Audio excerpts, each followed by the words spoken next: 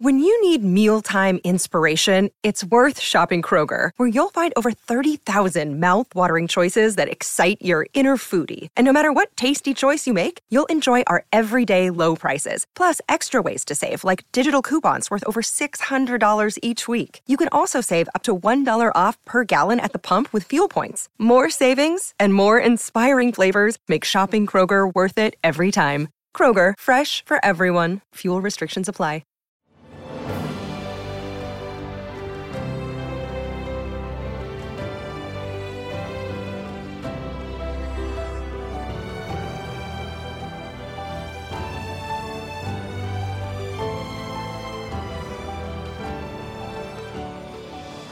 Welcome to the newest episode of Beyond the Fame with Jason Fraley. I'm your host, Jason Fraley, picking the brains of the top filmmakers, musicians, and artists of our time. Michael C. Hall's gothadelic band, Princess Goes to the Butterfly Museum, rocks Baltimore soundstage on July 22nd. I spoke to Hall along with drummer Peter Yanowitz and keyboardist Matt Katz-Bowen about forming the band after meeting on the set of Broadway's Hedwig and the Angry Inch. You'll also hear Hall's memories of playing iconic TV roles in Dexter and 6 Feet Under. Hey, thanks so much for joining us, everybody. You're welcome. Thanks for having us. All right. And all right. So let's start with how you all met. Obviously, it was on the set of Hedwig and the Angry Inch on Broadway. Michael, you played that lead role. I saw it with Neil Patrick Harris on Broadway. If no one's seen it that's listening, go see that absolutely amazing show. But tell me how that show ended up, introducing all of you and you decided to start a band. Yeah, I met Peter playing Hedwig. Peter was the drummer for the band The Angry Inch. I got a taste for what it was to front a band and to play with Peter every night. It was somebody else's music, but it gave us a sense of how much fun that was. And then Peter and Matt, I think, knew each other from way back, but Matt joined the band for the tour of the show, and they reacquainted and hit it off and started making instrumental stuff when they got back to New York, some of which I heard, and I just offered to sing on the instrumental tracks I heard, and did that one day, and it was all just sort of as an experiment for fun, but the next thing we knew, we'd written like 10 songs, and we were like, we should play these for somebody other than ourselves, and we booked a gig, and we came up with a name, and we've been just sort of chasing after it ever since. We never really consciously set out to be a band, but it found us. Well, we love that it did. And you mentioned the name. I love it. Princess Goes to the Butterfly Museum. You have to say it a couple times. It sticks in your head. Wasn't it one of your guys' daughters helped come up with that, right? Yeah, it was my daughter who came up with it. Yeah. And how did that happen? You were suggesting a name for her band or something? Yeah, she just came up with it. She just told me, yeah, this is the name that you guys are going to have. And then we just, that was it. But the merch is a little big on it, right? Yeah, she loves it though. I mean, we have little keytar pins that she loves.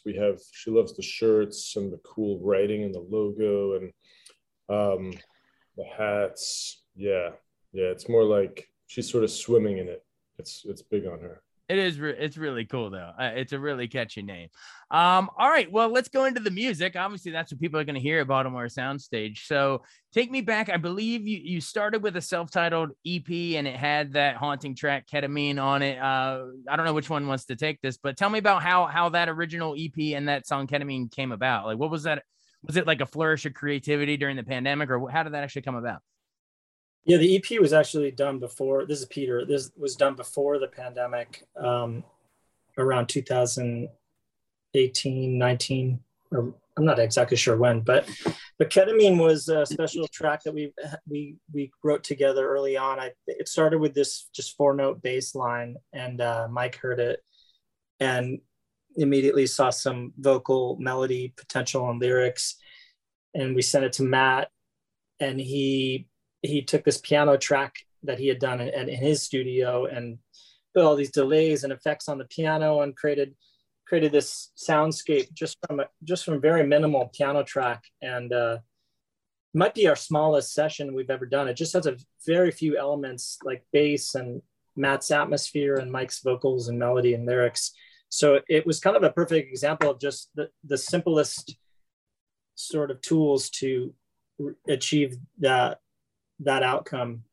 And then when we recently just released a Ketamine Remix EP, which has 4 different artists from all over the world and 4 bands that we really like, did reinterpretations of the song. So I'd encourage anybody to, if they like that song, to go check out on Apple Music or Spotify, the Ketamine Remix EP. Awesome. What were the 4 bands real quick? One's from Detroit called The Armed. And they have a great record out called Ultra Pop that everybody should check out. Our mixer and friend Brandon Boast did a remix. A band from Norway called Pika Is My Name, a duo from Norway, did an electronic sort of remix. And then a DJ in New York, DJ Lauren Flex, did a sort of house remix of it. Love it. Everyone check that out. The Ketamine, the Remix EP. All right. And then after that first, self-titled EP, you guys did the debut full-length album. Thanks for coming. I don't know who wants to take this one, Michael or Matt or Peter, but either way, just tell me about, how that one came together, how maybe you guys had evolved, but to the point to do, a full-length album at that point. Well, I think we had a good amount of material together, and before the pandemic hit, we had plans to go out and do some recording in the desert in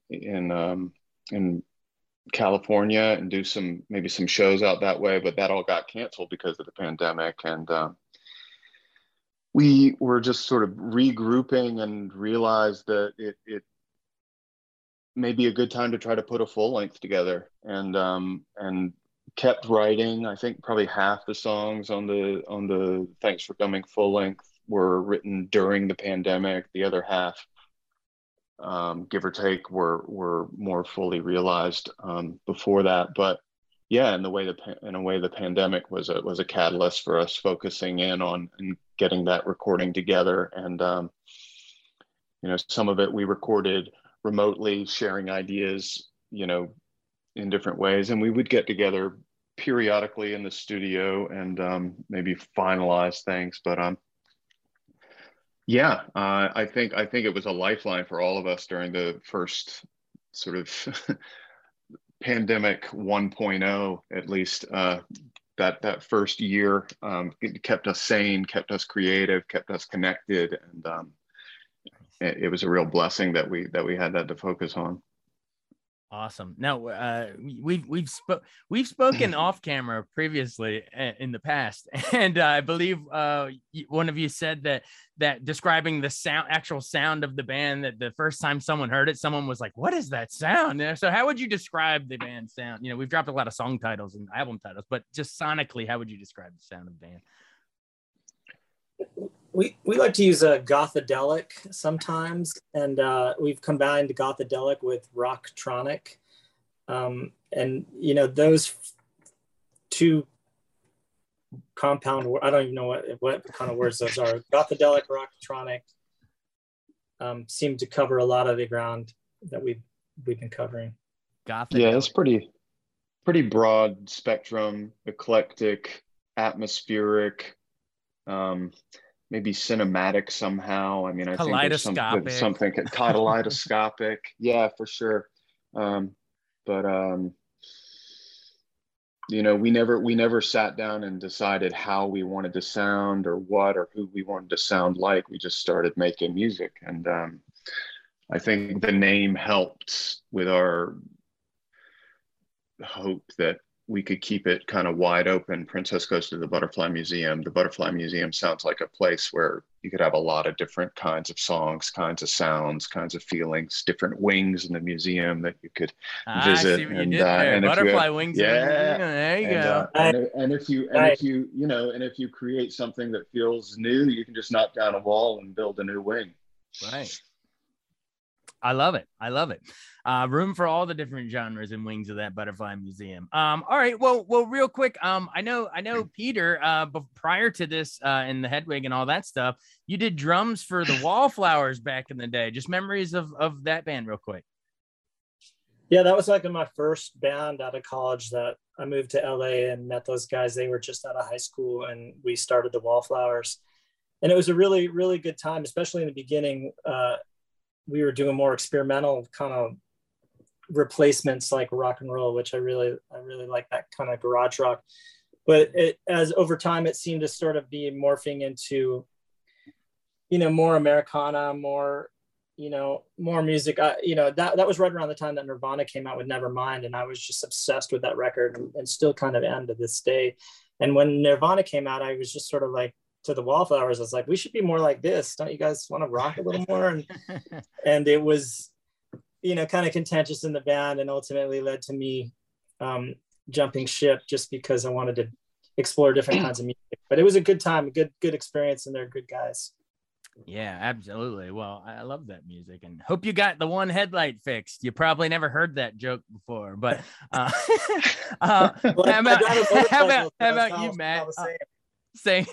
Well, Matt, you said Matt played keys for Blondie, Cyndi Lauper. What do you pick up any touring stage presence lessons from those badass ladies? Yeah, they're great, especially Debbie. I'm actually recording with Debbie and Blondie later today for a new Blondie album. She's a big Princess fan. She's come to numerous shows and has even helped us carry gear into the venue, out of the venue, loaded into her car when we need extra help transporting things. She'll let us, I don't know, she'll go grab us food or coffee. I mean, it's a great relationship. It's great to have someone around. That's awesome to carry the gear, man. That is legit right there. Back to the old days of struggling and carrying your own gear. Yeah. And just to round out the trifecta, Michael, obviously before this band, you of course did Dexter. My listeners will kill me if you don't ask one Dexter question, but clearly it's changed your life. People walk down the street will know you as that. But talk about just the genius concept of the show. And we finally got to root for a serial killer to kill other bad people. That's what made that sucker unique, I think. Yeah. I mean, I think when I would tell people about the concept of the show back when I just signed on to do it and was about to shoot the pilot, they were like, "Oh wow, good luck with that." That's not going to work. Yeah, I think there were plenty of shows about dark characters and serial killers, shows, movies, but it was the first one to tell a story subjectively through the point of view of a serial killer. And because as an audience, you're in on his traumatic origin story and appreciating that he's taken unique responsibility for his darkness and that he only kills bad people. And because you're hearing his internal monologue, you're kind of like rooting for him and implicated in what he's doing because you're sort of inside his experience. I think that's how we managed to pull it off. But it was fun. I mean, getting to work as an actor feels like getting away with something generally, and if you get to play a character like Dexter, you really feel like you're getting away with something. So. Oh, absolutely. And does anyone even come up and ask you about 6 Feet Under? Because that was before. I mean, you were the original Fun Home. I mean, I love that show on Broadway, but that was a funeral home. You like these dark shows that become. Yeah, pop I mean, culture. they just find me. I mean, I never made a definitive point of doing that, being surrounded by dead bodies, but it seems to keep happening. Well, or at least it has up to this point. But yeah, no, people will certainly still talk about 6 Feet Under, and because of the way content survives nowadays, some people will talk about 6 Feet Under and reveal that they just started watching it. So yeah. It's still alive out there. It's cool. It makes it feel like you're still working. I love it. Technology sort of erased past, present, and future. Old shoes. It's messed with time. It's awesome. It's awesome. Well, we've messed with time enough today. So thanks so much for joining us. Let's bring it full circle to the Baltimore Soundstage, July 22nd. I guess, tell our listeners why they should come out, or actually maybe the best way would, Michael, how would Dexter threaten them to come out? I don't know. Come see the show or I'll kill you. But yeah, that's no, man. I mean, either be glad you went to the show or regret that you didn't. It's your call. There you go. Perfect place to leave it. Again, Baltimore Soundstage on July 22nd. The band is Princess Goes to the Butterfly Museum. Michael, Peter, Matt, thanks so much for taking the time, so much time to join us today. Thank you, Jason. Too. Thanks so much for joining us on Beyond the Fame with Jason Fraley. Remember to hit the subscribe button and give us a 5-star rating if you like what you hear. We'll see you next time.